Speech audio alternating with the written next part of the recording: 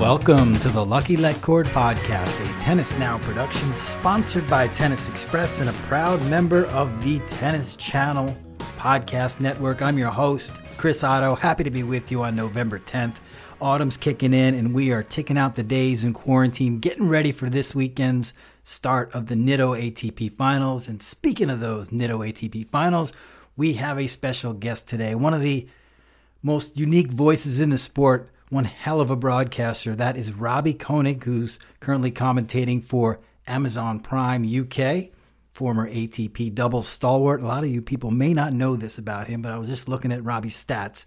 3 semifinals at the Grand Slams in mixed doubles. Aussie Open 2001, Wimbledon 2001, US Open 2002. Also a number 28 ranking in men's doubles, 5 ATP titles in doubles, and a semifinal in doubles at the US Open in 1998. So the guy could play some doubles tennis, clearly. We didn't talk about that today, unfortunately, but we did talk about the ATP Tour and some of the big storylines in 2020, starting with the big three, Novak Djokovic, Rafael Nadal, and a little bit of Roger Federer. And then we work our way down to Dominic Thiem, Andrei Rublev, Daniil Medvedev, and even talk about some of the young rising forces in the game like Yannick Sinner, Lorenzo Musetti, Carlos Alcaraz. So really interesting and wide-ranging discussion with one of the prominent voices in the game. So thrilled to have time to spend with Robbie Koenig, and you guys, I'm sure, are thrilled as well. So why don't you kick back, grab a beverage, and listen up to the interview now.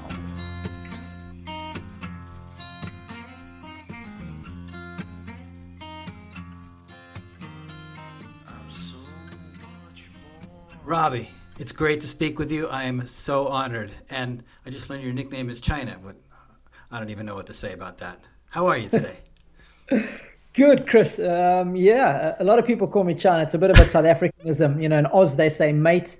In America, they say hey, buddy. In South Africa, they go, how's it, China? So, yeah, that's a good one. I'm in London at the moment, Chris, getting ready to finish up the season at the World Tour Finals. So, very glad that we've got some tennis played because I really am addicted to the sport. And I'm so glad for the players and for those of us who are in the media that we're getting some tennis done. Yeah, exactly. My sentiments exactly. It turned out to be an okay season. We got a lot done and we saw a lot of great tennis. Absolutely. I would have signed for that if you had told me when Cincinnati in the US Open was due to be played that we'd get as much tennis in as we would have done. I would have signed for it in a heartbeat because there were so many ifs and buts around whether even those events would take place. And I think had Cincinnati and US Open not gone well, there might have been a knock-on effect. Mm-hmm. Yeah, they did a nice job over there. They were really tight with the bubble. You get some complaints, of course, but hey, stuff happened. Dominic Thiem came away with a title there. So we got a lot of stuff to talk about ATP-wise, and I'm really excited to get into it with you a little bit. Why don't we start big picture? And big picture means big three. Rafa, Nole, even a little bit of Roger. What do you make of the seasons that these three men had, and how do you think it sets them up for the future? Well, Djokovic almost a flawless season until his episode in the US Open, and I think obviously that we all know that threw a spanner in the works. But I was just having a look at the points accumulated from 2020, Chris, and he's leaps and bounds ahead of everybody else. Yeah. And I'm just talking purely only 2020, almost 6,500 points. The next guy is Dominic Thiem with 3,800. So I think that speaks volumes for Novak's consistency again. It's mind-boggling some of the numbers that he's posting and the consistency with which he's doing it in the biggest of events and, you know, across different surfaces as well. And it took one extraordinary performance from Nadal to beat him at the French Open. And I liked his chances. I really did. I think the matchup's a good one.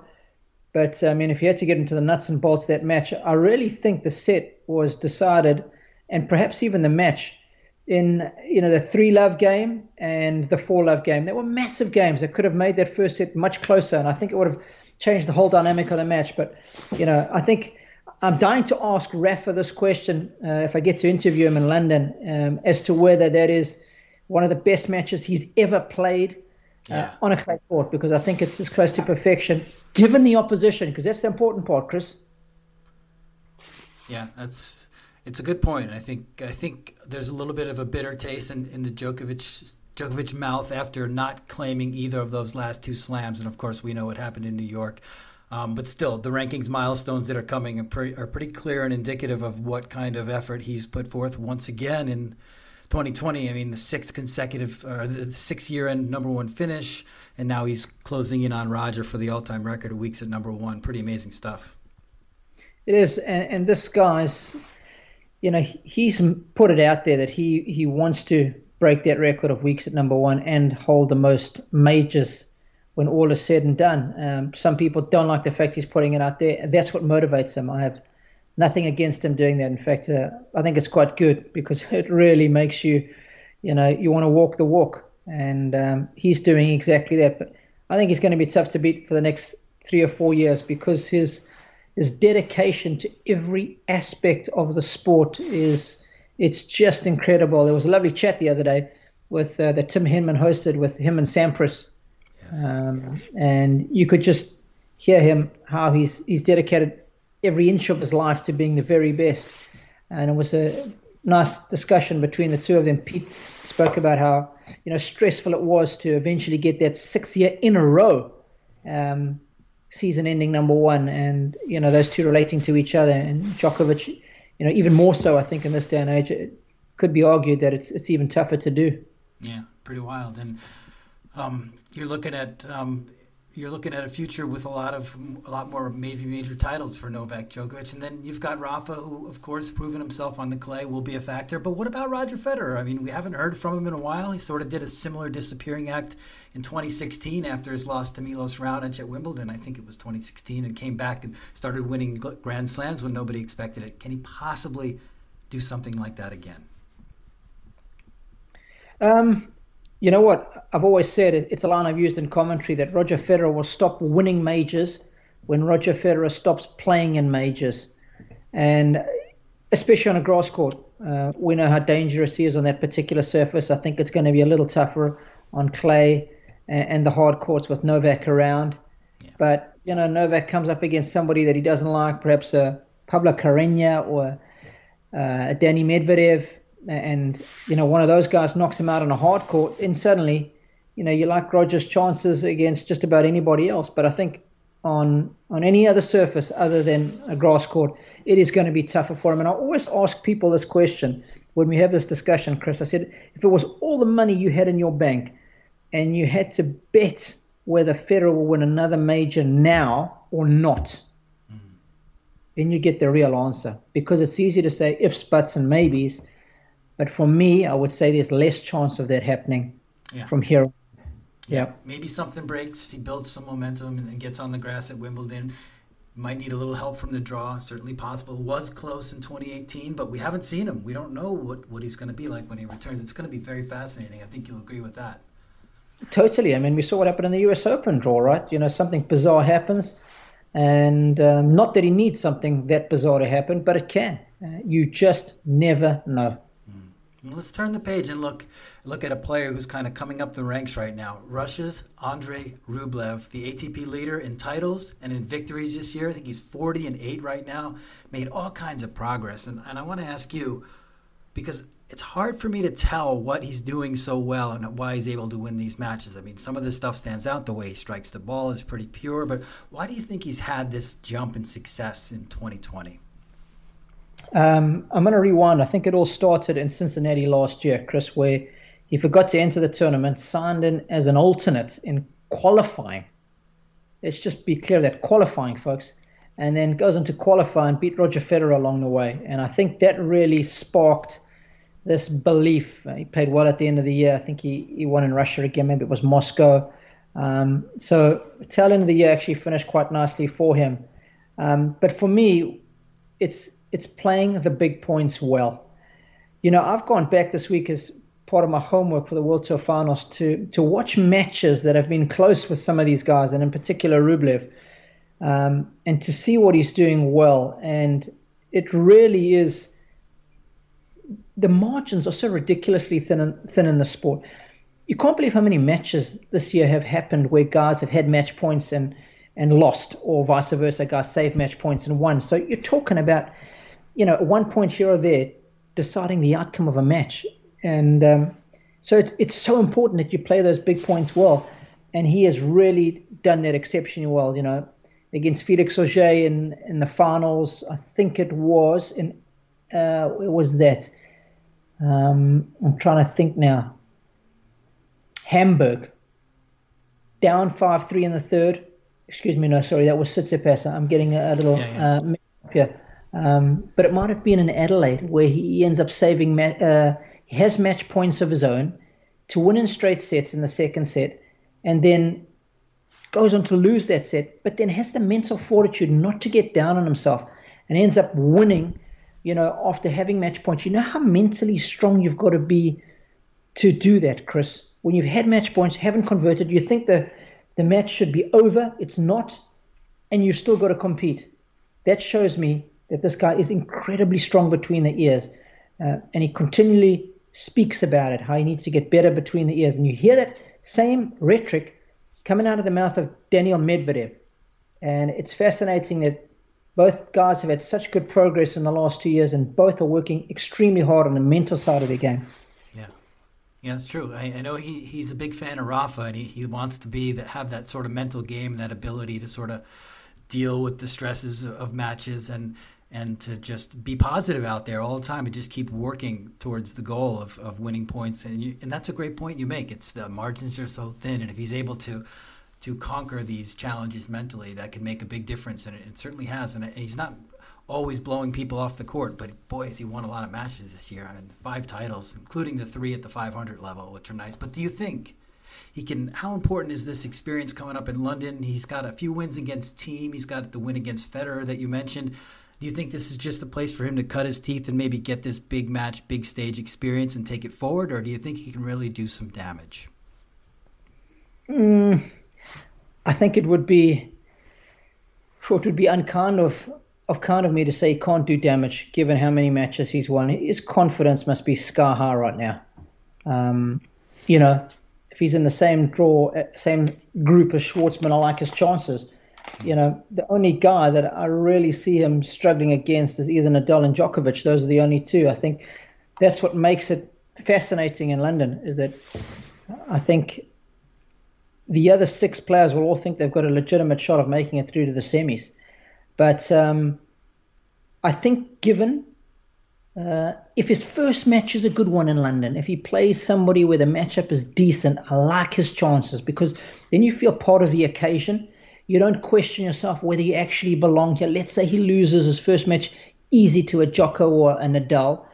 Then you can ask questions straight away because it's the first time in such an event. But if he gets off to a decent start, man, I would not be surprised if he's one of the last 4. Just given how well he's played the big matches and the big points this season. That is so standout for me, Chris. Yeah, that's a great point. Why don't we stay on the subject of Russia right now and Medvedev? I think people maybe were a little critical of him for the way he performed throughout the season, although myself personally, I thought I saw a lot of good tennis from him, especially at the U.S. Open where he reached the semis without dropping a set. Didn't get any further there. But this week in Paris, it was really nice to see him doing what he does best, which is just, I don't know, the type of tennis he plays to me is really entertaining and really unique. And I feel like there are times when he can just be unstoppable.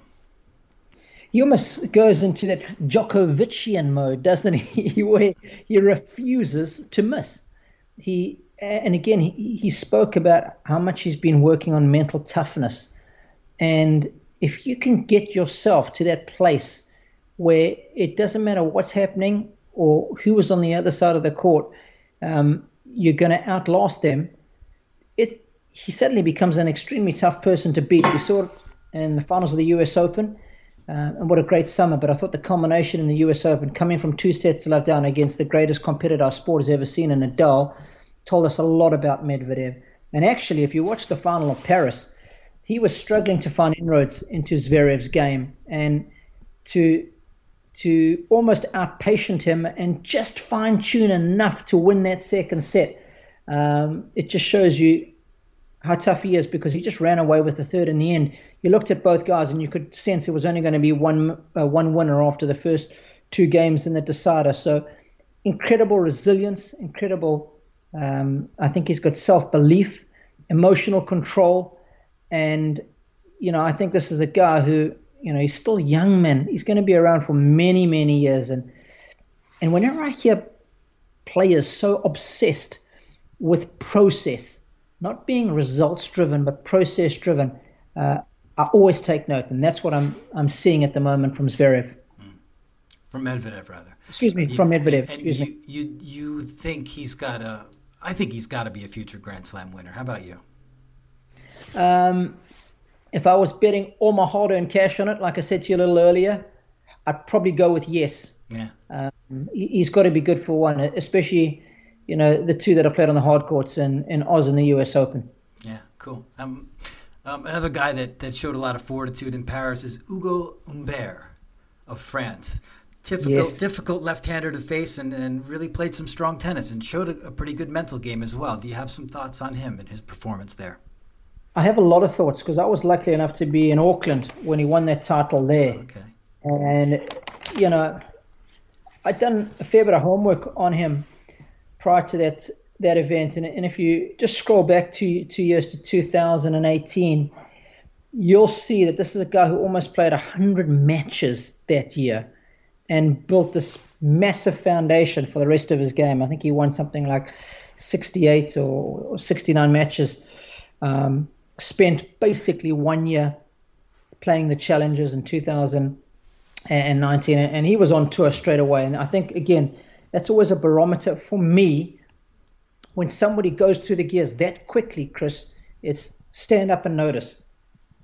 And especially in Auckland this year, the manner in which he won that finals against Benoit Paire, winning it in a tiebreaker, your first final, winning it in a tiebreaker in the deciding set against a guy who is, he can be so destructive on the other side of the court, just getting inside your head mentally, taking breaks when he shouldn't, talking to you in the match, talking to him on the change of ends at 3-all in the third set tiebreaker. He's a major disruptor. And I thought the way Hugo dealt with all of that, I just thought, man, this guy's destined for a great year. And he hasn't disappointed. We had a chat with Greg Rosetsky in the studio before he played that epic match against Tsitsipas in Paris. And I said, listen, Greg, I've watched a lot of this guy, and I like his chances. I think he's going to go on to win here. And Greg was blown away by how good he is. And it's not news to me. The kid's going to be a top 10er, but I've already said it. Yeah, that's what I'm thinking. He has a really disruptive game. Tough off the serve. He can really swing that can opener lefty serve out wide and take guys far off the court. But then, he moves well. He does a lot of things well, and he's a little bit unorthodox. But yeah, I'm really looking forward to him. Of course, the win over Auger-Aliassime at Wimbledon kind of introduced me to what he's capable of in a big match. That was out on court 2 at Wimbledon in a third rounder where I think nobody really had him pegged to win that match. And since then, I've been really watching him closely. I think he can do some damage at Wimbledon as well. Yep, no question, with that lefty serve, the way he flattens out the backhand and the forehand when he wants to inject pace into it. And his decision making, you talk about good decision making under pressure. He makes better decisions in the biggest moments than, a lot of the guys ranked between 5 and 10 in the world. And that's what impressed me so much when he beat Tsitsipas in that deciding set tiebreaker in Paris. But, of all the characteristics, perhaps the strength, again, between the ears is what stands out for me. You talk about a guy who's qualified from the neck up, man, because that's one of the things we always question when we discuss French players, Chris. Somebody like Monfils, on his day, he's great, but he's very in and out. Tsonga, the guy, when he's engaged, he's fantastic, but he has his days where it almost looks like at the tail end of a match he doesn't really care enough. Gasquet's a little soft. Benoit Paire is crazy. I think he's got the best of all the French characteristics. Lovely flair, but not too much. But good mental, strong between the ears. Moves well, moves very efficiently. His off-the-ball movement is so good. So his anticipation means that he's always there, half a step ahead of his opponent. So too many good characteristics at such a young age to not excel. Yeah. And you mentioned a really long year and a lot of wins on the Challenger circuit, which is going to segue me into another topic, which are young players that are sort of making their move this year. And we picked out 4 names: Sinner, Yannick Sinner, Lorenzo Musetti, so the Italian duo there. And then Carlos Alcaraz, I know he's a guy you want to talk about, this young Spaniard who's doing quite a bit of damage on the Challenger Tour, and also Brandon Nakashima of the United States. But let's start with Alcaraz, because this guy's been tearing it up on the Challenger circuit and looks like he's just 17, looks like he's going to be a real good one. Yeah, 17, and he looks like a man mountain already. So, Of course, he's got the huge advantage of that, that athletic ability, and that's serving him well. I think he started the year with 14 straight wins at the lower level in the futures. But again, he's made his way through the challenges so incredibly well, winning in Trieste. He had that epic semi-final battle with Lorenzo Musetti, who's been on everybody's radar for a number of reasons. Great standout junior, the way he plays the game. I think the two of them are going to battle for many years to come. And I think you've got a nice contrast with the two. Alcaraz being very typically Spanish, no frills to his game, just does the basics extremely well, and just a phenomenal competitor. Whereas with Musetti, he's got the flair of the single-handed backhand, creativity. The forehand is so loose. He's got the rock star looks as well to go with it. You can just see Dolce & Gabbana signing him up tomorrow. Yeah, he looked good in his GQ spots there a couple of weeks ago, right? He did. But, the way that Alcaraz performed at the Challengers, I think it was there was another one in Koenig where he made the finals as well. This guy's already shown us that he belongs with the very best. Started the year almost 500, and I think he's finished it just inside the top 140. So amazing. I can see him being I wouldn't be surprised if we have a full calendar next year if he's not a top 50 player by the end of the year. Really? And speaking of top 50, that's where Yannick Sinner is already. This kid was about 500 2 years ago at the beginning of 2019, and he acts like he's been there, done that. He really does. The guy's, again, he's not your typical Italian. He's from the northern part of Italy. So, that influence from Germany and Switzerland, which I think serves him well. He's got an incredibly good team around him, I think, with Riccardo Piatti, who's been there and done it. He's got a lot of people in his ear, like Ivan Lubicic as well, who's very close with Riccardo. So I think very important when you're young, Chris, to surround yourself with good people who you can trust. And I think he's got the firepower. You talk about movement being a crucial ingredient in the sport. He has got it in spades. And elastic energy with his backhand and forehand that is such a rarity these days. He can generate incredible pace. Where's the downside? I mean, as I'm saying these things, I'm thinking, where the holes in his game? There are very few. So Alcaraz and Musetti are going to have to deal with him too. Yeah, it looks like all these guys, it's really hard to say with Musetti and Alcaraz, who really haven't got a lot of tour experience, but do you think you can say from what you've seen from Sinner, just really 20, 30 matches on tour, that he's pretty much a ringer for top 10, and the future looks pretty bright. It's hard to say though, right? Chris, nothing's given, but it's our jobs as analysts and pundits to educate the people out there as to maybe why we think they're top 10. I think it's always important that we back it up with good reasoning, and that's what we're trying to do here, is just explain to them the nuances of what makes them so good. And it really is, for all these guys, it's the sum of the parts. The way they're able to put them together, Musetti in Rome this year when he had that fantastic run, beating the likes of Stan Wawrinka along the way, even though it was Stan's first tour level event in a while, he just showed incredible maturity.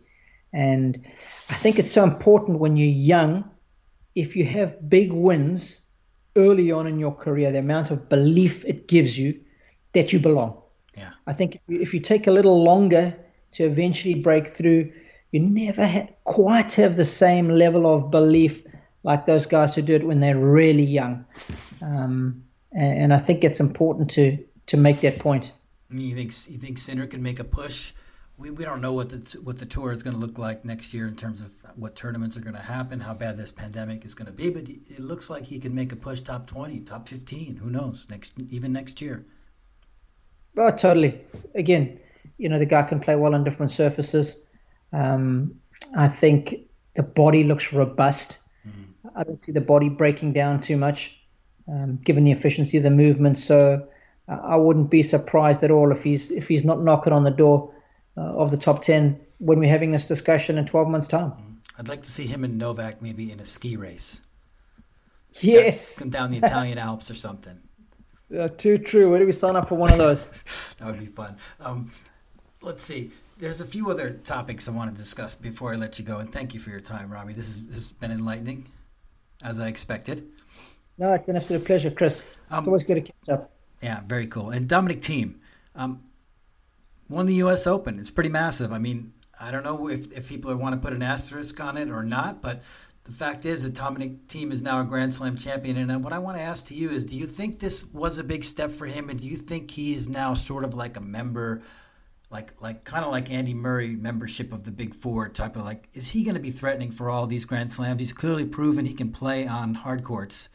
So clay and hard, it looks like he can be a threat at these majors. Do you think this confidence that he's gained from his success on hard, from his U.S. Open title, is taking him to another level here? Definitely. I think that kicked off when he won Indian Wells, beating Federer for his first Masters 1000 title. Yep. That's given him an enormous amount of belief. And again, it's the manner in which he's won that one tight at the end, beating a legend like Roger. That'll just grow your belief like you can't believe. I thought the match that he played in the finals of Oz against Novak was one heck of an effort. To take Novak that close on a court in Melbourne Park that he's made his own. Again, he would have been disappointed that he'd lost that one, even how good Novak is in Australia. And then he wasn't going to let the US Open get away from him. The fact that, from 2 sets to love down, he's come back to win at 7-6 in the fifth just tells you everything you need to know about Dominic Thiem. And in fact, I was just having a look at it for our listeners, Chris. He played 3 hours and 42 minutes against Zverev in the semifinals of the US Open. He played 4 hours and 2 minutes against Zverev in the US Open final, and against Djokovic in the Australian Open final, that was almost 4 hours. So this is what Thiem is capable of. I'm sure many people will remember the pictures that we once saw of him when he was training in the woods with that guy that looked like a pretty mean dude, yes, making him carry legs around. And that's the image I always have of Dommy. He's always prepared to go the extra mile. And I think we saw a lot of those efforts come to fruition this season. People see it in isolation as one major, but we know, we're inside the game, that this is, 20 years of work that have led him to come through, in, 4 hours and 2 minutes to win his first major. Yeah, tremendous effort to come back. I mean, a lot of people talked a lot of things about that match, saying it wasn't the type of Grand Slam final they had hoped for. It was low quality. But to me, there were some amazing elements of that match. And of course, first and foremost is him coming back from the brink, from being down and out. He found a way, which, you're right. It tells you a lot about what he's capable of. This guy is such a beast. Isn't he just? And such a good guy as well. I think, I've always found it very difficult to marry those two those two traits. Dull does it so well. I know when I was playing in my days, I just wanted to kill the guy on the other side of the court. If he just looked at me the wrong way, I wanted to fight him. But still to be so combative on the court, but then so well-mannered and respected off of it, I think it's such a wonderful trait. It sounds like you would expect him to have a strong season, maybe a strong ATP Finals, of course, and then maybe a strong season, maybe finally get that Roland Garros title and be the guy to knock Rafa off his perch at some point. If not next year, maybe some year, right? Yeah, I'm hoping he will have a good run at the World Tour Finals. I mean, the first couple of years he struggled. And then suddenly last year, made it to the finals, lost 7-6 in the third to Tsitsipas in that unbelievable match. But you got to remember that he beat Federer and Nadal in his group. Federer and Djokovic in his group last year. I think his win against Djoko was 7-6 in the third. So Um, I think he's garnered a lot of confidence after his results there last year. So it's always nice when you can go back to a place where you've had some recent success. Forget about those first 4 years, first 3 years when he didn't play particularly well. Last year was a good one, and he's well rested. He didn't play Paris, played Vienna, lost pretty early there, so he should come into London feeling pretty fresh, Chris. Mm-hmm. That'd be nice. And a couple rapid fire questions to throw at you, just on the whole season in general. Who's your pick for maybe the guy who's made the most improvement this year? Ugo Umbe, without a doubt for me. Yeah, the Frenchman gets it. He does. I think, top 20 wins. I think, he's had more than somebody like Tsitsipas when I was looking at their head-to-head. Tsitsipas is a top 10 player. And Tsitsipas on points alone accumulated this season as number 7. So that's why I'm so big on him there being a top 10 player. This is, in an incomplete season, he's having more wins against top 20 players than he has losses. Yeah, pretty remarkable. Player that's poised for a big splash in 2021. Big splash. I am going to go with, I think, one of those youngsters. I'm going to go with, wow. I've got a soft spot for Lorenzo Musetti because of the single-handed backhand. The smart money's on Sinner, no question. But I think it might be Carlos Alcaraz. He's going to come from deep in the rankings, around 130 at the start of the year. And I think he's going to announce himself to the world, the tennis world, on the main stage in a big way somewhere. That would be nice to see. It really would be. I mean, it's incredible, the production line coming out of Spain. They do the basics so well. They couple that with an incredible attitude. And, it's a simple formula. And when you've got somebody like Nadal, who is your role model, it's only going to help produce guys like him. And is he, correct me if I'm wrong, but is he coached by Juan Carlos Ferrero? He is. You're spot on. So again, surrounded by good people. His dad's been influential from the early years as a tennis coach. Yeah. So the Spanish like to keep things tight-knit, and they're very good at sharing information. But again, to have somebody like Carlos on your bag, you're practicing with so many great former players as well. It's just the perfect scenario. You know what's funny is, a little bit off topic, but I was worried that tennis would struggle, the men's game, after the big 3, big 4 kind of, phased themselves out. But now I have the utmost confidence that tennis is going to be in great hands. Like, looking forward to something like Shapovalov, Tsitsipas, Dominic Thiem's still going to be around. Then these 4 guys we talked about, it's never ending. We're blessed. It is. And, in Tsitsipas, you've got a guy who looks like a rock star as well. Hopefully Lorenzo Musetti starts to make some big waves 2021. He is such a cool kid. In fact, my son played against him in a futures event earlier this year before we had the COVID. Really? So that was pretty cool. He got a lesson, but it was fantastic for my son, who's just 17, to see what the level is that's required if you want to go on to do decent things. So that was a cool personal experience for me to witness. Yeah, oh, that's awesome. And the last question. Who do you think, who's been your most entertaining player to watch on the men's side in 2020? It's probably going to go to Dennis. I'm a big fan of the way Shapo plays. It is just so electrifying, the pace of the shots that he has off both sides, the athleticism. It's so raw. It's not as refined as somebody like Novak's. I love that.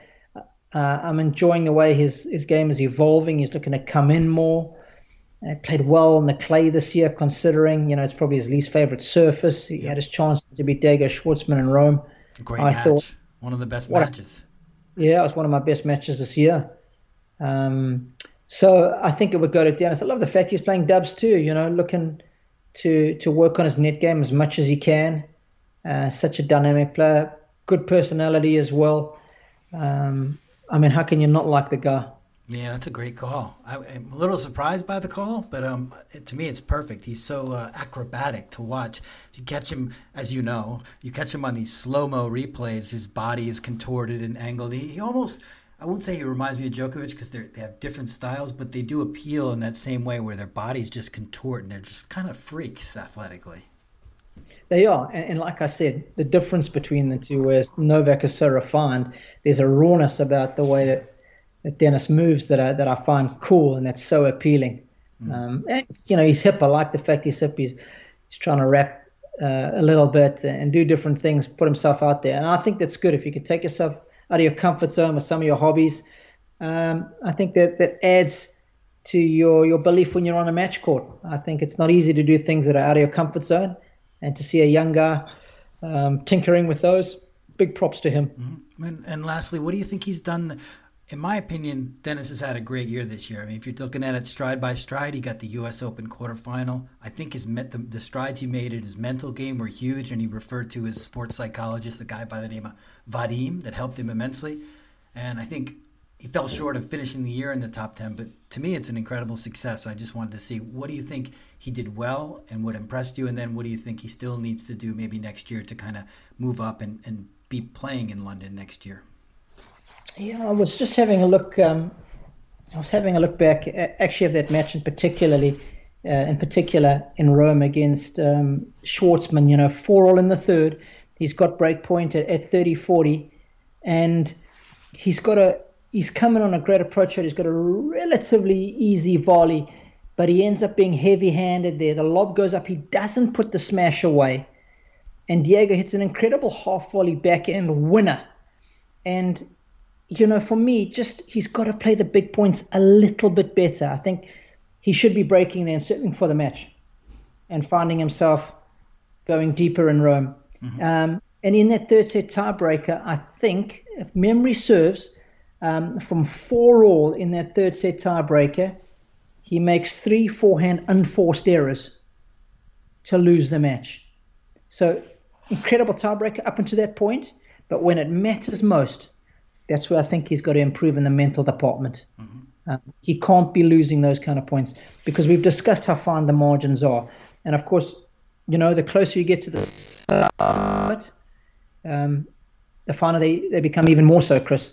So I think if he can just fine-tune mentally, show some good decision-making, he'll be a regular top 10. I think it's important to note that he did touch the top 10 in the rankings, but hasn't finished the season inside the top 10. So again, another nice milestone for him, and it'll give him more incentive to work harder in the off-season. Yeah, for sure. Yeah, be a little bit of a shorter off-season this year, but I guess guys have to head to Australia early, but it's going to be crazy. So, and by the way, he's still an alternate for London, so we may see more of him. I mean, I was kind of saying goodbye to his season after his loss today in Sofia, but I realized maybe he's got a chance to play a few more matches. Yep, too true. Time will tell. Robbie, absolutely. This has been awesome. I'm so happy to get to speak with you because, like I said, you're on Prime now and not on my tennis TV, so I haven't seen you as much this year, and I think a lot of people feel that way. We love you as a broadcaster, and it's always nice to, for me personally, it's great to have you to chat one-on-one like this today, so thanks for your time. ACO, absolute pleasure, man, and you guys do such a good job on tennis now, always picking up on all your tidbits of information. It's so succinctly presented. So keep up the good work, man. I'm going to try. Enjoy the World Tour Finals, and we'll talk with you soon. Thanks, Chris. Thank you. This edition of the Lucky Let Cord podcast is a wrap. Special thanks to Robbie Koenig for joining us. Special thanks to Robbie for giving that little plug to Tennis Now at the end. I love that. Appreciate that, Robbie. You guys can find us on social at facebook.com/tennisnow, on Twitter, which is where Robbie likes to hit us up. That's at tennis_now. And you can also find us on the web, www.tennisnow.com. And most important, find this podcast wherever you like to listen to your podcasts, including Apple Podcasts. Just go into the search bar there, type in Lucky Let Cord Podcast. Voila, dial us up. We'd love it if you rate, review, subscribe to the podcast. It would mean a lot to us. I want to thank you guys for listening. Enjoy the rest of the 2020 tennis season. Stay safe and stay proud.